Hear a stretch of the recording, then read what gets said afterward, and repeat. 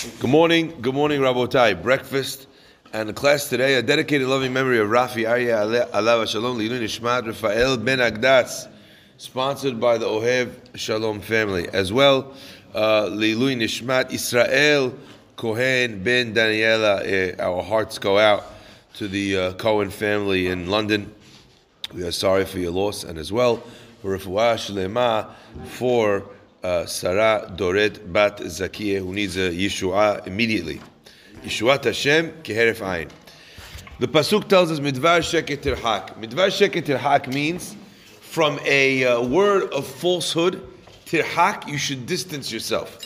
The Chachamim point out that this is the only mitzvah in the Torah where we find a geder. The geder of the mitzvah is built into the mitzvah itself. What does that mean? We read in Pirkei Avot that there's this idea that when a person has certain things that they want to do or that they don't want to do, right? What do we say? We teach a person asu sayag la Torah. What does that mean? Asu sayag la Torah. Make for yourself a fence around the Torah. So in other words, if you know that your most delicious food in the whole world is bacon, lettuce, tomato, otherwise known in its beloved terminology of BLT, okay?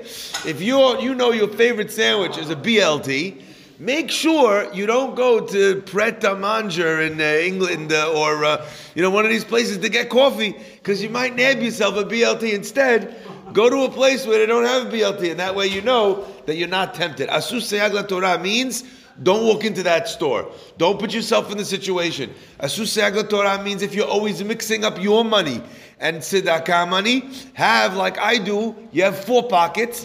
One pocket, my back left pocket, is always money for tzedakah, because I don't put money in it for anything else. So anytime there's any money that someone gives me for the synagogue or whatever, back left pocket. That way, when I'm doing the laundry and I find money, I don't get excited. It's a windfall. I know that money belongs to tzedakah. Asus sayag la Torah. That's what it means. Say the Chachamim. So every mitzvah in Torah says lo tignov. It doesn't say migneva tirahek. Distance yourself. That distance built into the structure of the mitzvah, of the commandment, in the way that God said it himself, that is unique to this thing, indicating the importance and the essential nature of a person's commitment and dedication to transparency and truth. Rabotai, today these are big buzzwords, big keywords. Transparency. How many times do you find out that a tzedakah behind closed doors is being run improperly, or there's some sort of issue, someone's taking, money, putting it in his pocket and not the back left one, right? Various things that are happening that you realize is not transparent. A guy is, promoting his friend instead of the person who's ra'ui for the job. That's a lack of transparency. It's a lack of honesty. So midvar sheker tirhak means you have to stay far, far away. So I want to tell you, I read over the line of the Gemara in Makot, and it brought a giant smile to my face. And you'll see why in just a second. The Gemara says, V'dover emet bilvavo, he who speaks truth in his heart, says the Gemara, Kegon, who's an example of dover emet bilvavo? Rav Safra. I felt very good about that. Until I remembered, of course, it's not talking about the Rav of Safra. It's talking about the Amorah Rav Safra. Okay? And the question is, what is it about Rav Safra that elicited this, this beautiful compliment of him? Anyone know? Anyone remember? There's a special Mechilta. The Midrash explains that Rav Safra, what did he do? Rav Safra was once praying. And someone comes up to him while he's praying. And as he's praying, he says to him, I'd like to buy this item, I'll pay you $500. Rav Safra is in a place in the tefillah where he can't respond. So the guy takes his silence and assumes that Rav Safra wants more money. He did not yet learn the adage of more money, more problems. Okay, so the point was, at that stage, he thought he'd raise the price. It went from 500 to 700. No answer. Raise the money price again. Finally, Rav Safra finishes praying. He says to him, look, I'll sell you the object, I'll sell it to you at 500. Finen eldu. Why? He says, in my heart, when you said 500, I thought, okay, I'll do it. I made up in my heart to do it, to go ahead, just because I couldn't speak, I didn't respond to you, but I made up back then. So for me to take 700 or 900 is dishonest. It's as if I sold you an object on Monday for 500, and then on Tuesday it went up to 7, or on Wednesday it went up to 900, and then I go steal the profit from you. I can't do that. It's yours. Once he made up in his heart to give it over, if Safra said, that's right. Dover emet, he speaks truth not just with his lips. Dover emet bilvavo. Rabotai, mi ke'amcha Yisrael. Who amongst the nations is like you, O Israel? And Rabotai, as we say as well about God, Shema Yisrael Hashem Elokeinu Hashem Echad. Which religion do we have this idea, have the uniqueness of what God demands of us? That not only what we say, we put in a contract we should keep. Bizarre people, keep their contracts today. Not only contract, not only word, but even a person within their heart, they should have an honesty and a transparency and a commitment and a dedication to the values of upholding justice. This is what the Torah is asking from us in Parashat Mishpatim. Now, of course, that's Lifnim Mishurat Adin. It's the highest level. It represents someone who's operating in a very special way. However, I'd like to carry on and point out one other amazing idea about this concept, that that someone who fears heaven is Dover Emet Bilvavo, that he, even when he makes up in his heart, he does that as well. I just want to bring you an example of this adherence to being exact and correct and true with your words. There was a rabbi who he studied with a good friend of his under Rav Israel Yehuda Leibovitz, and they were studying together. And one day the rabbi comes to his chavruta, his study partner, who already had amassed a small fortune in business. His name was Rav Meir Gross, and he came to this Rav Meir Gross and he says to him, "Listen, please. We have this almana, we have this poor widow. She can't afford to take care of her children. Some of them are not feeling well. We need to raise a fortune of money." The man says on the spot, he goes, "Rabbi, say no more. I know exactly what you're talking about. I feel the pain, I feel the need, and I feel the responsibility." He takes out his checkbook, he writes him out a check for $5,000. Gives it to the rabbi. The rabbi thanks him so much. I'm going to go take care of this almanah. He goes off, etc., etc. Comes back after a little while, a few days, and he comes back to me with a check for $4,000 from the tzedakah. So the man says, "What is this?" He says, "Look, we went into it. We figured out the thing. We spoke to the doctor. We saw what she could pay with insurance. It only wound up costing. We only needed $1,000 of your money. The rest of it was covered by other donations, but whatever. But we had enough." So the guy says, "Rabbi, you don't have to return the money to me. I'm sure use it for something else that she needs. Or maybe, you might use the money for your yeshiva. You could use it whatever you want. You didn't need to come and give it back to me." The rabbi says, "Mechila, if I need something else from you, I'll come and ask you for something else. I asked you to help me with the medical bills for an almanah. Those bills were taken care of. Here's the money back." What an unbelievable thing. Of course, in our hearts, you think to yourself sometimes, you know what? Poor woman, let her buy something nice for Shabbat, or maybe let her put it away, she'll need it for next time, or maybe. And we have a tremendous capacity when we think something is for a good cause to be able to, in our hearts, justify bending the truth. But it's stealing. It's lying. This dedication to absolute truth, Rabotai, is so important. One of my favorite stories with Cham Ezra Atiyah. Cham Ezra Atiyah was the Rosh Yeshiva of Porat Yosef. He was a rabbi's rabbi. He was the great rabbis, the great leaders of our last generation. He taught them all. He was their rabbi in Yeshivat Porat Yosef. But not only was he a tremendous scholar, there was a man who came to him. There's two yeshivot of Porat Yosef, one in Geula and one in the old city.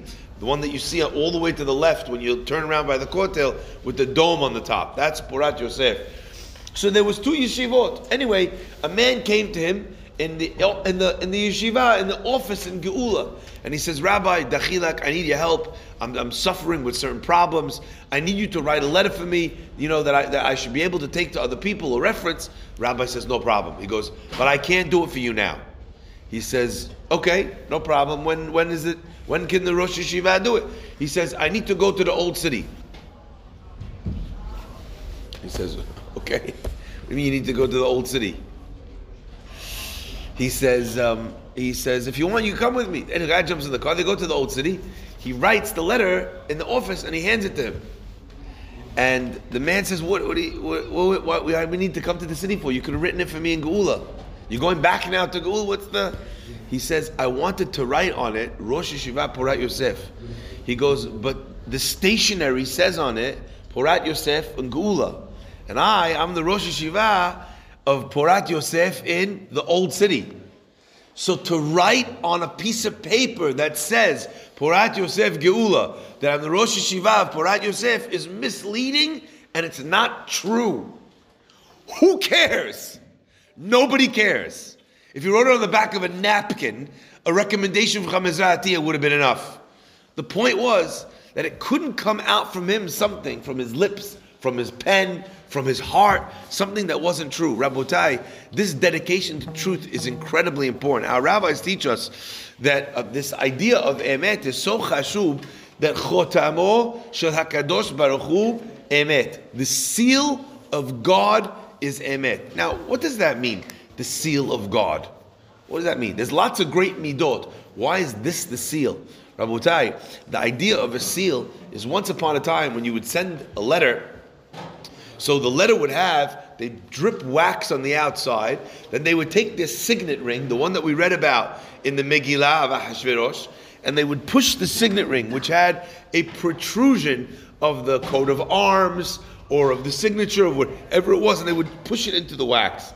When it made the impression in the wax, it would indicate that this letter had the seal of Borei Olam, of the king itself, or whoever. In this case, Borei Olam's seal is emet, and that means, Rabotai, and this is so important, that when we look at the seal of a letter, whatever's in the letter, it could be like this, it could be like that, it could be impressive, non-impressive, it could be etc., etc.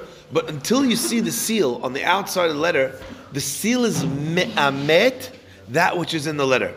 So as an example, someone says you're free from taxes for the next 12 months, okay? Until there's a seal, a royal seal, a governmental seal, without that stamp, the piece of paper is worthless. Everything on it can be, I think, Rabotai, that's what the Pasuk means when we say on Shabbat, Divrei, right, the words of HaKadosh Baruch Hu, Mishpatim Adonai, Emet, Tzadeku Yahdav. They are brought into sharp justice Yachdav, when they are held together. And let me just explain briefly what that means. When we say that God's seal, his mishpat, his justice is true, it's important to understand that sometimes that doesn't appear on the piece of paper itself. It appears on the envelope. It appears after the piece of paper is folded, stuck in the envelope, and the envelope is closed. Now there's a seal. A person might feel in their life that they're not getting, or they're not being dealt with God in emet, because look, I've done the prayers, I've done the learning, I've done everything, and where is the emet of HaKadosh Baruch Hu that it says in the Torah, Ani Hashem ne'eman l'shalem, he's trustworthy to pay sachar tov l'tzadikim. Where's the emet? And the answer is, on the piece of paper, you're not going to experience it. But when you put everything in the envelope, everything in the packet, you close it up, when God seals that, that's Chotamo Shel HaKadosh Baruch Hu Emet. Rabotai, it's important that not only on a minutia level, on our word, on our speech, on our whatever, are things true, but sometimes there's a truth that appears in the details, and there's a truth that appears in the overall scheme of things. A person could do everything right and wind up with the wrong decision. So as an example, people like that. You have someone who comes and tell you, Rabbi, I need help with this project. I want to buy this building. I need help. The guy says, no problem. I'm going to check it out for you. Checks out the thing. I'm going to write you the what's it called? The prospectus. He writes it out. He did everything he said he was going to do. But he wants to buy the building himself. He thinks it's a great deal. So what does he do? He knows that the broker, she's only in the office from 11 till 1:30. So he calls every day at 2 o'clock. Calls the office. She's not there, she's not there, she's not there. He calls the guy back, he says, look, I guess the deal's not going through. I called 10 times, they didn't answer the phone. Meanwhile, you knew when to call, you called all the wrong times. Now he comes back, the guy says, all right, forget it. Then he buys it himself. What a shakran. What a liar. Even though a single word, that emet that came out of his mouth, not a single word was untrue. But the whole thing was untrue. You misrepresented what you were supposed to be doing for that person. Sometimes we could fulfill the minutiae in emet, but not have the chotamo, the seal, be emet. And that's one of the beautiful lessons that we're learning from these words, midvar, sheker terchak, from the words of sheker, of lies, terchak, we should distance ourselves. Baruch Adonai le'olam, amen ve'amen.